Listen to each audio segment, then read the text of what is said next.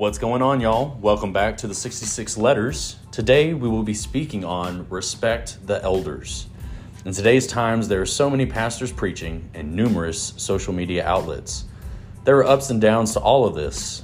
In this episode, we'll be looking at what to do when these public figures misspeak or have error in their preaching. My bride, Brooke, will be joining me to ask questions and share some of her testimony. Let's get going.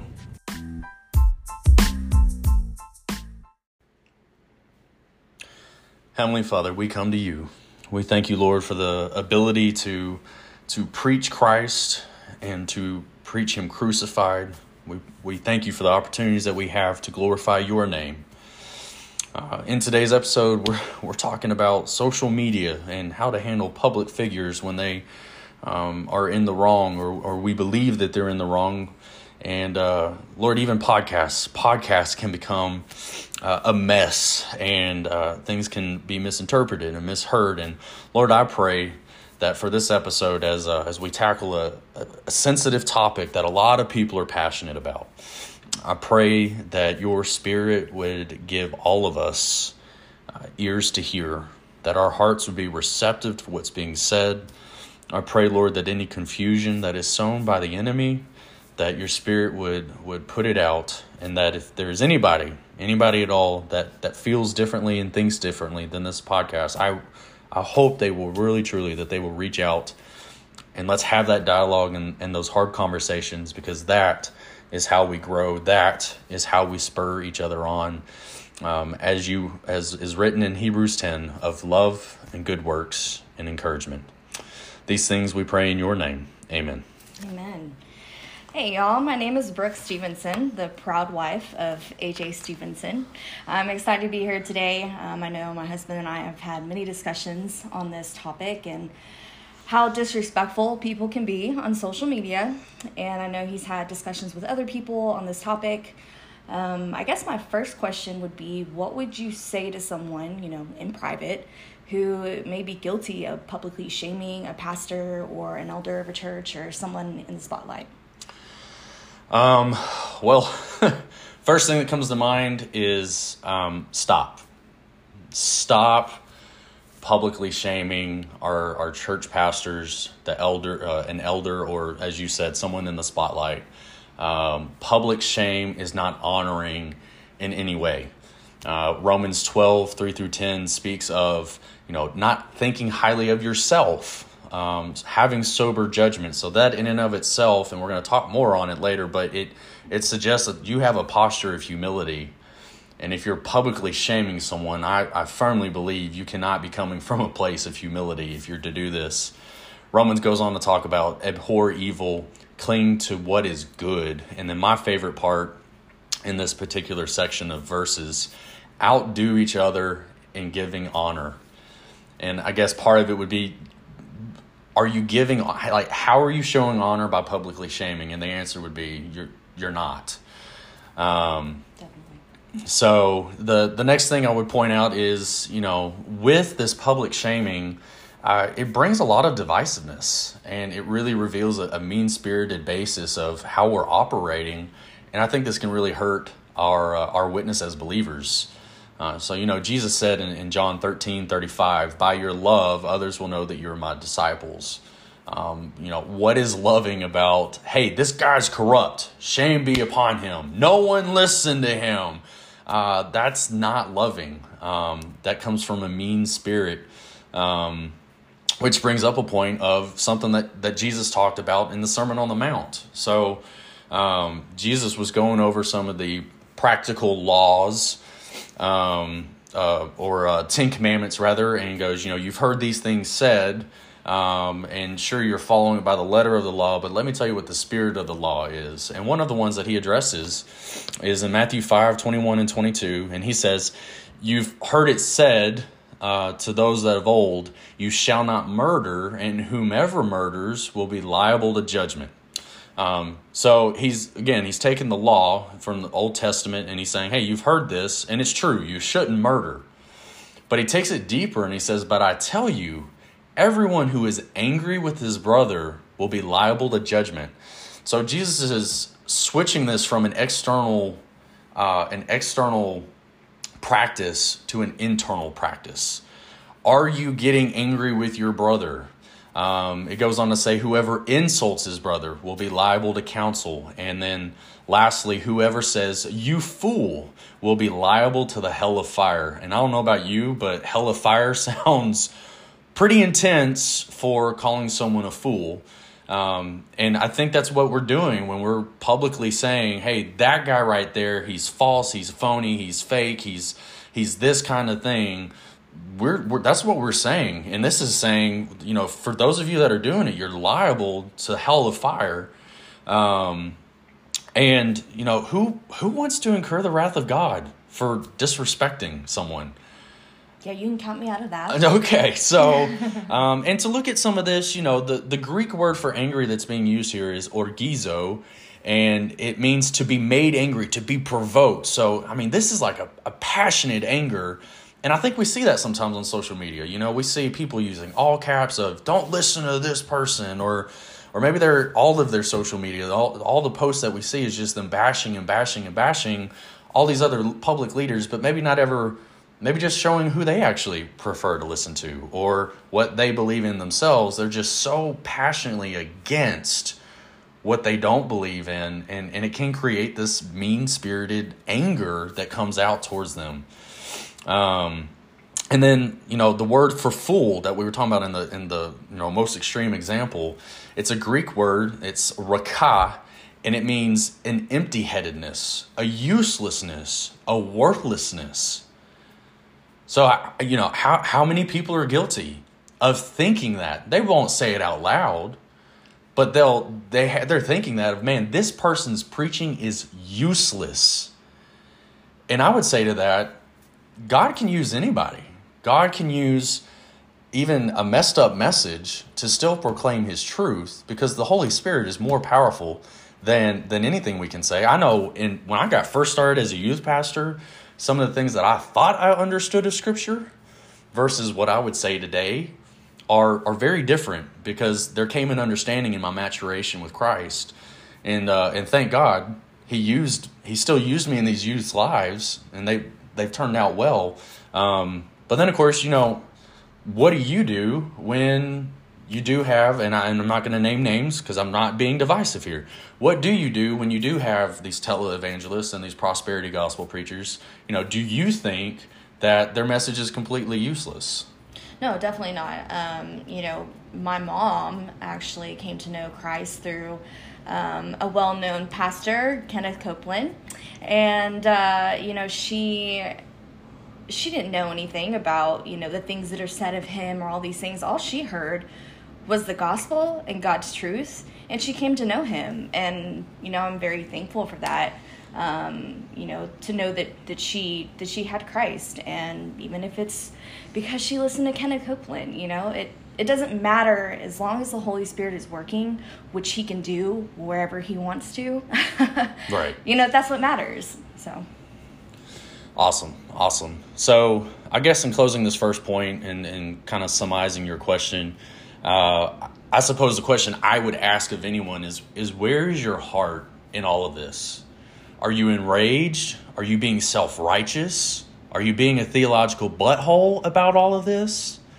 If God were to examine your heart when you're calling all these people out, would he find that your heart is pure, or would he find that you have a lot of dissent in your heart? Well, I know that there's scripture that talks about having respect for those in authority, right? I'm not sure what it is, but I'm sure you know.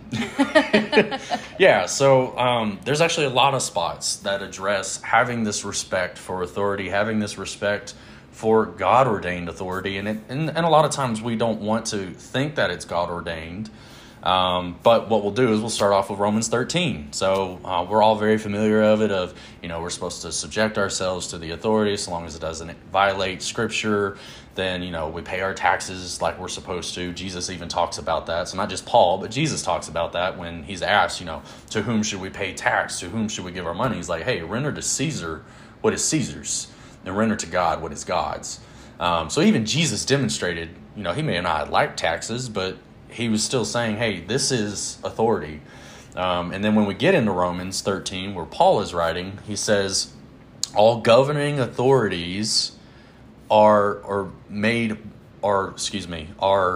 a part of what God has put in place. So in the whole passage that talks on this, it's Romans 13, 1 through 7. It says, one, that we shouldn't be an avenger who tries to carry out God's judgment or his wrath, lest we incur it ourselves. So if we're going to be respectful and not be, oh, our government's stupid because, or, oh, so-and-so that's in office is dumb because, what we're actually doing is we're saying, hey, God, I invite you to bring your judgment on me because I'm actually openly disrespecting the authority that you put in place.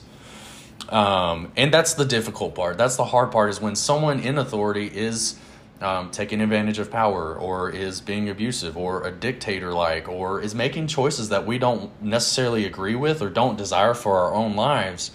You know, the latter part of verse 1 says, for there is no authority except from God. No authority except from God. And those that exist are instituted by God. So, you know, if you're pro the current president or against the current president, or as far as the previous president, if you were pro or against, you should still have a respect, a reverence for the office, because it was instituted by God. And so, as far as respecting authority, the question would be, you know, are you being respectful of the authority that God has instituted? And, you know, I would encourage anybody to think on that for a minute. It doesn't say you have to agree with it. It doesn't say you have to like it. It just says to respect it because God put it there.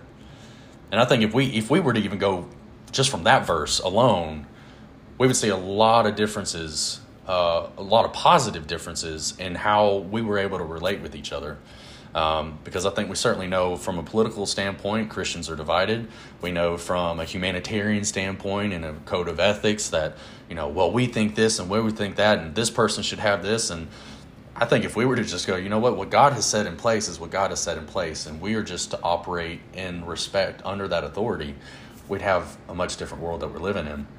But to take it further, so that was in Romans. In 1 Peter 5, Peter gives an exhortation to the elders of the church to be responsible.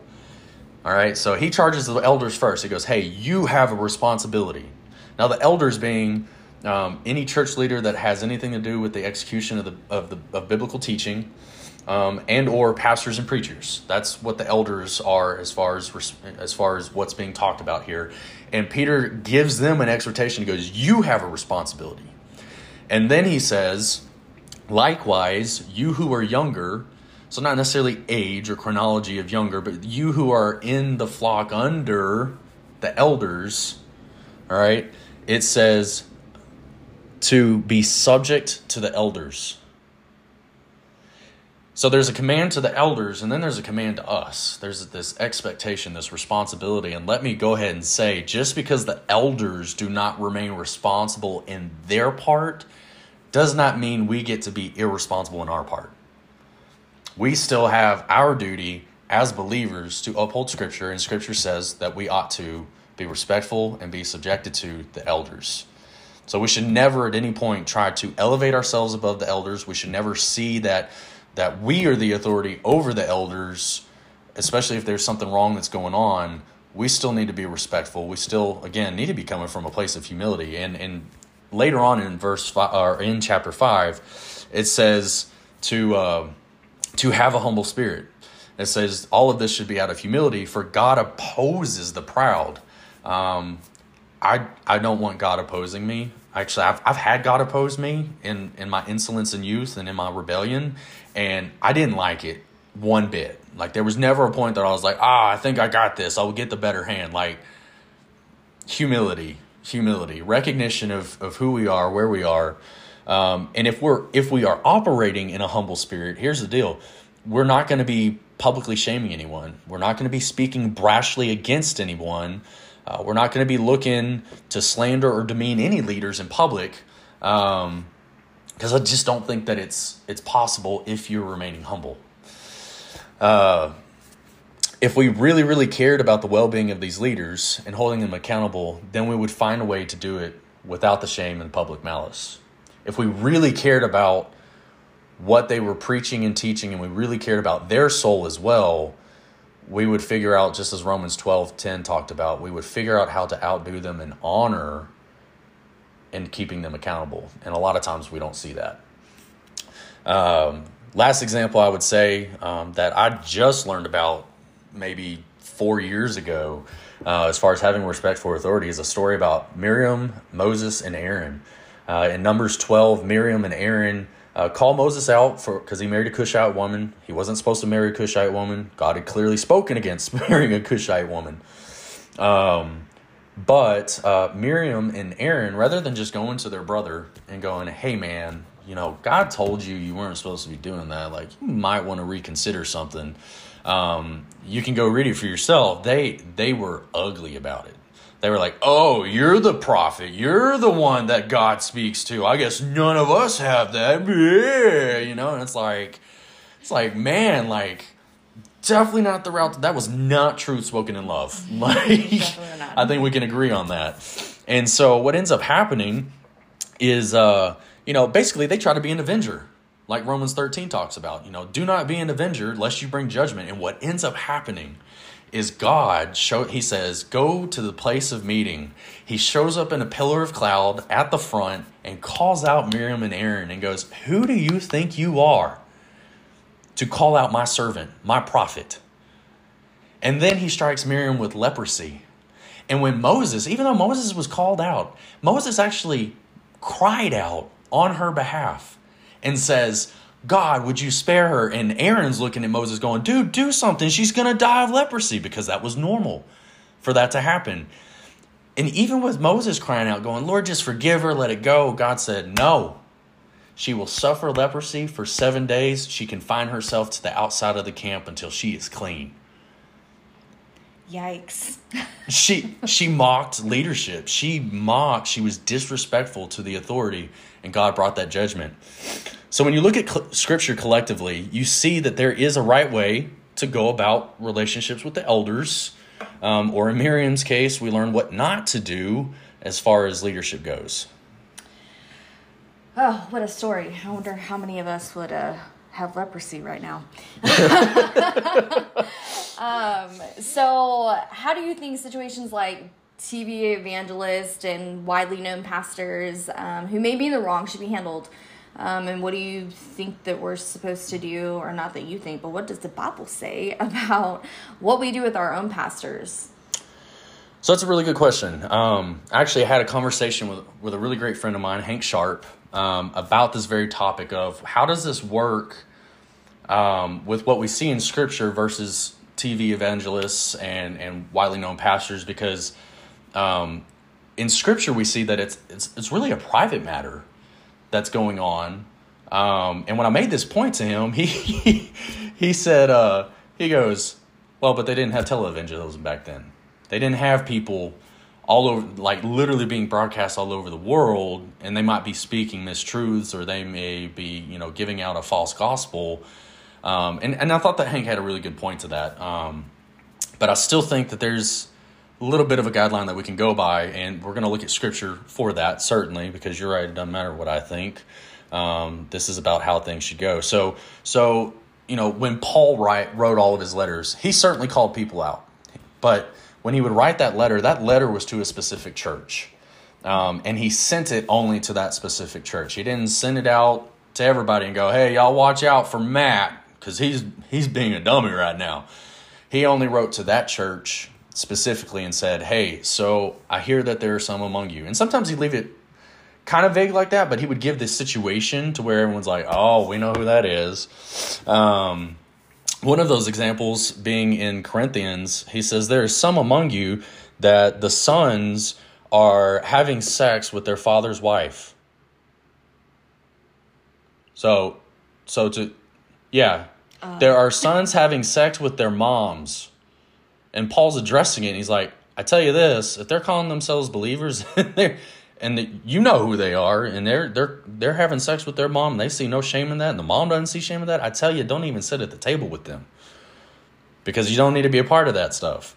So, but again, it was specific to that's what was going on in Corinth, in the city of Corinth at the time, which we can kind of expect because Corinth was well known for advances in methodology of sexual perversion. And so Paul is like, hey, let's not do this. But again, it's to the church in Corinth. He doesn't write Ephesians and say, hey, by the way, guess what's going on over in Corinth?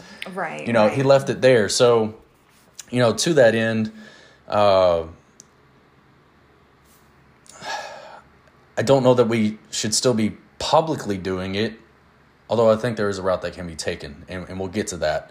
The other thing that I do want to point out is, the friend's response was, there should still be accountability. And I agree. There should be some form of accountability, especially if they're going to be public about their misinformation. But maybe it should still be handled differently. And I'll be honest, I don't really know the full answer on that. I mean, some people do think that they should call out a televangelist because televangelists are out there, publicly doing it. But again, I come back to, are you honoring that person when you're doing it publicly? I think that there are other avenues that we could go about that. Well, and also, like, if you're on social media and you're calling these people out, what difference are you really making by doing that? Other than showing that you have this anger and this discontent, and that's not what we should be showing. Like, it would be much more effective to people who are following your social media to be talking about things in love and things about what you believe and things about that you're learning in your church and things that, obviously if you're going to a church, you support the pastor and what they're saying. So why not share that stuff instead? Right. That would certainly be a more positive note to be putting in things. And I guess part of it would be, could we enact church discipline? Is that something that we could use, to hold people accountable? But certainly, I think overall, and this is my opinion, I will state that, social media is not the way to call them out. Definitely. There are other avenues, and, there are just other ways to do it. Yeah. I mean, if you really feel convicted about, calling this person out, then write them a letter, send them an email, find something, to where you can still communicate that and you feel like you've done your part. You feel like you've answered that conviction that, like, okay, I really need to say something to this person. And, it doesn't have to be on social media. It doesn't have to be in this negative light. Right. Because most people that are that big, right, that are that much in the spotlight, right, they have a website. Absolutely. Their church does, they do, or maybe they have a Facebook. But even on Facebook, you can send a private message. Yeah. You don't have to post it on their page. Mm-hmm. And so, hey, are you sending direct messages to this person? Because I think that would be an honoring way. And even then, obviously, you'd have to be mindful of your rhetoric. You can't just be like, I think you're an idiot. Yeah. It would still be, not. Hey, man, I heard your sermon on this, and you said this, and I just want some clarity because what I see is, there's a way to do it. Definitely.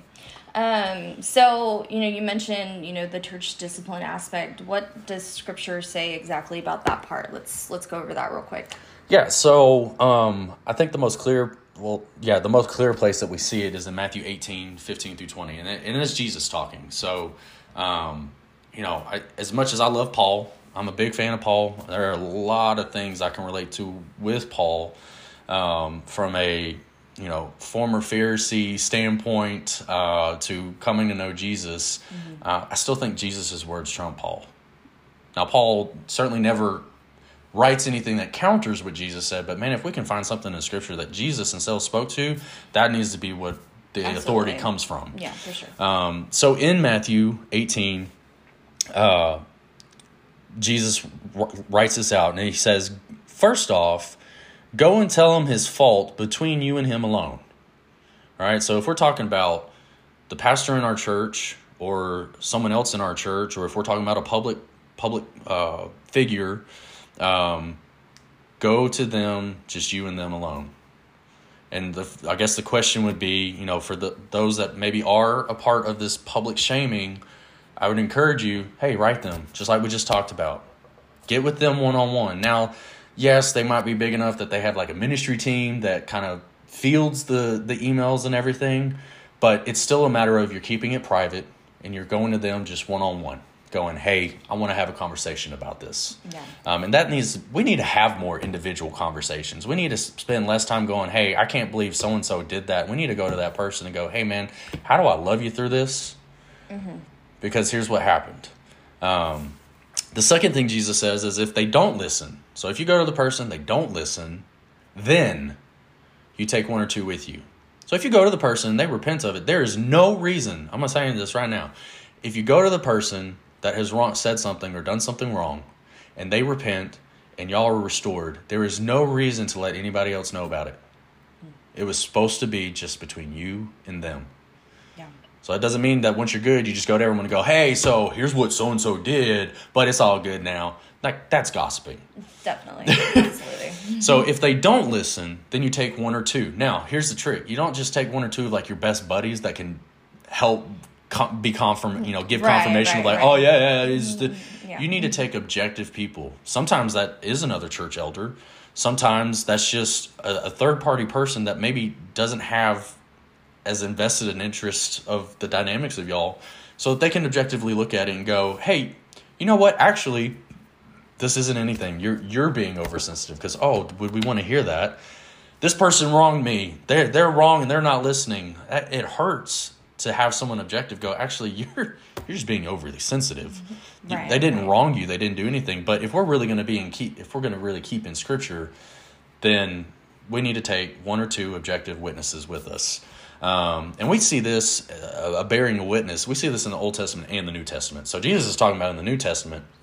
But even in the Levitical law, it's written that, hey, there should be one or two to bear witness, because with that 2 to 3, you now actually have a proper testimony of what happened instead of just hearsay and everything. And then if they still don't listen, so let's say you take the 2 or 3, all right, or you take the 1 or 2 with you. We'll say 2. You take 2 with you. There's 3 of y'all that gets involved in this matter. If it resolves at that time, the 3 of you should never speak of it again to any other person, because now it's resolved. Right. Then, if they still don't listen, then you take it to the church. You find in a group, an objective church group within your church, and you say, hey, we need your help in this matter. So if we're going to apply this to public figures, 1, have you written them even on your own first? 2, have you included objective witnesses into the conversation with it? And then 2, have you taken it to the church? Now, this part gets a little tricky, and here's why. At the very beginning of verse 15, Jesus says, if your brother sins against you or speaks against you, well, that public figure, guess what? He might be errant in his teaching, but he's not sinning against you. He's not doing anything personally against you. Now, you might feel slanted because you're like, hey, that's not true. That makes me angry. I don't like that being said. But he's not your brother that has sinned against you. Right. So even in full church discipline, should you even really be writing the pastor? Well, if you're not a part of that church? Another thing is that, like, if you're just calling out these public speakers because you saw something on social media, are you actually part of that church body? Are you an active listener of that person? Do you check in every Sunday online and listen to them? Then you would have a place to reach out to people, if it was a sin against you. But, if you're not, then you're just publicly shaming people. Right. You're not actually following any sort of biblical guideline. And are you taking any time to actually glean the good that is coming from it? Right. So, I mean, you may disagree on a point, but that doesn't mean that everything that they're saying is wrong. And you can still learn something from that. Absolutely.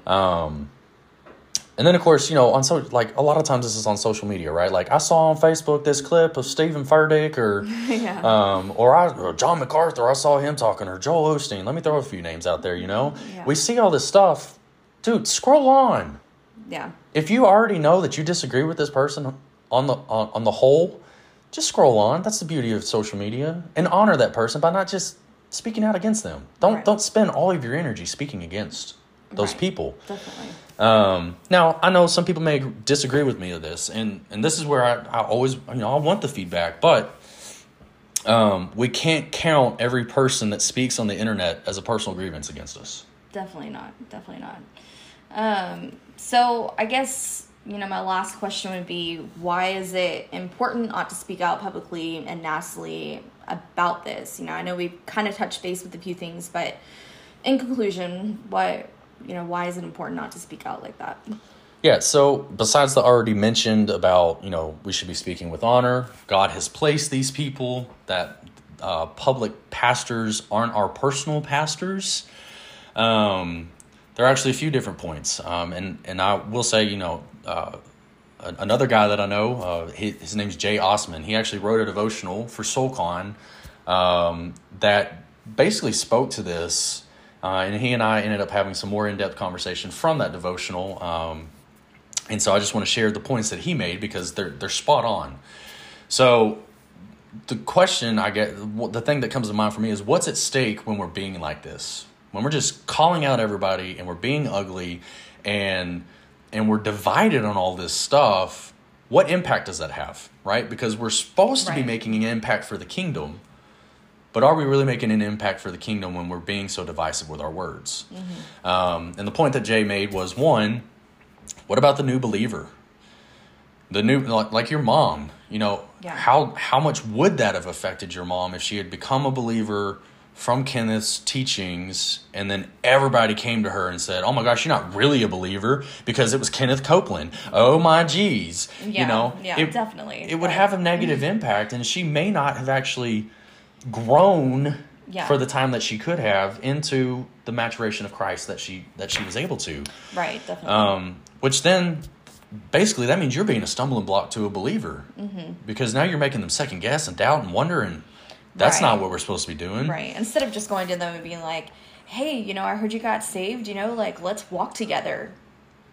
That would be great. Right. Or make a recommendation. So instead of speaking against, making the recommendation of, "Hey, someone I've really grown off of is insert whatever that name is." Right. And so again, you're not dishonoring the other person, and you're not speaking nastily about them. You're just going, "Hey, as a new believer, I would encourage you. This is who helped me in my faith." Right, for sure. And then, of course, leave it to them for the decision. Mm-hmm. Yeah. Another impact, the unbelievers. Man, how many times, you've probably heard as many as I have, how many times do we hear unbelievers go, "Why would I want to follow Christianity? Look at how they treat each other." Mm-hmm. Yeah, definitely. And look at how we're treating each other, because, person A says, "Oh man, I love listening to Stephen Furtick." And person B goes, "Oh, it's all about John MacArthur and Stephen Furtick's a dummy." Blah. And then person C is like, "Well, what about Joel Osteen? I mean, I think his stuff has a pretty good message to it." And then person D comes in and they just obliterate everyone. And they're like, "No, none of them, only Jesus." And it's like, geez, and then if all it shows is a bunch of discord. And so then and so a lot of the unbelievers look at it and go, no, I don't want to be a part of that. Right.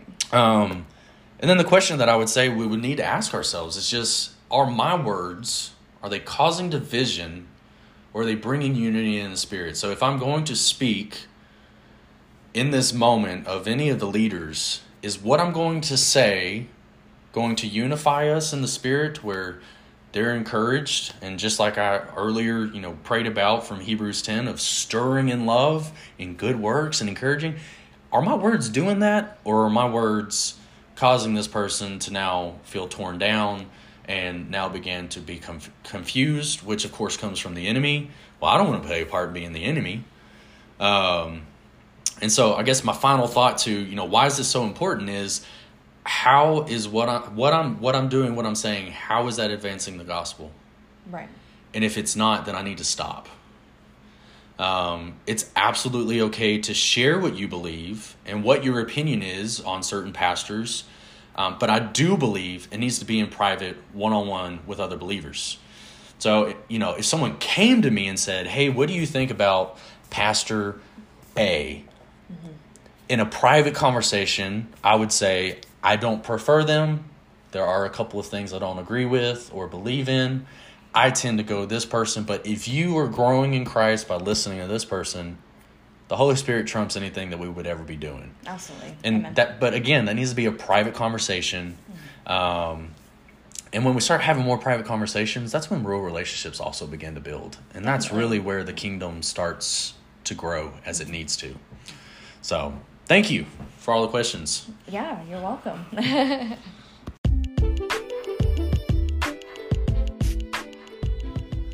Thank you for tuning in to today's episode. As always, my hope is you're spurred on to be more like Christ and that God is glorified.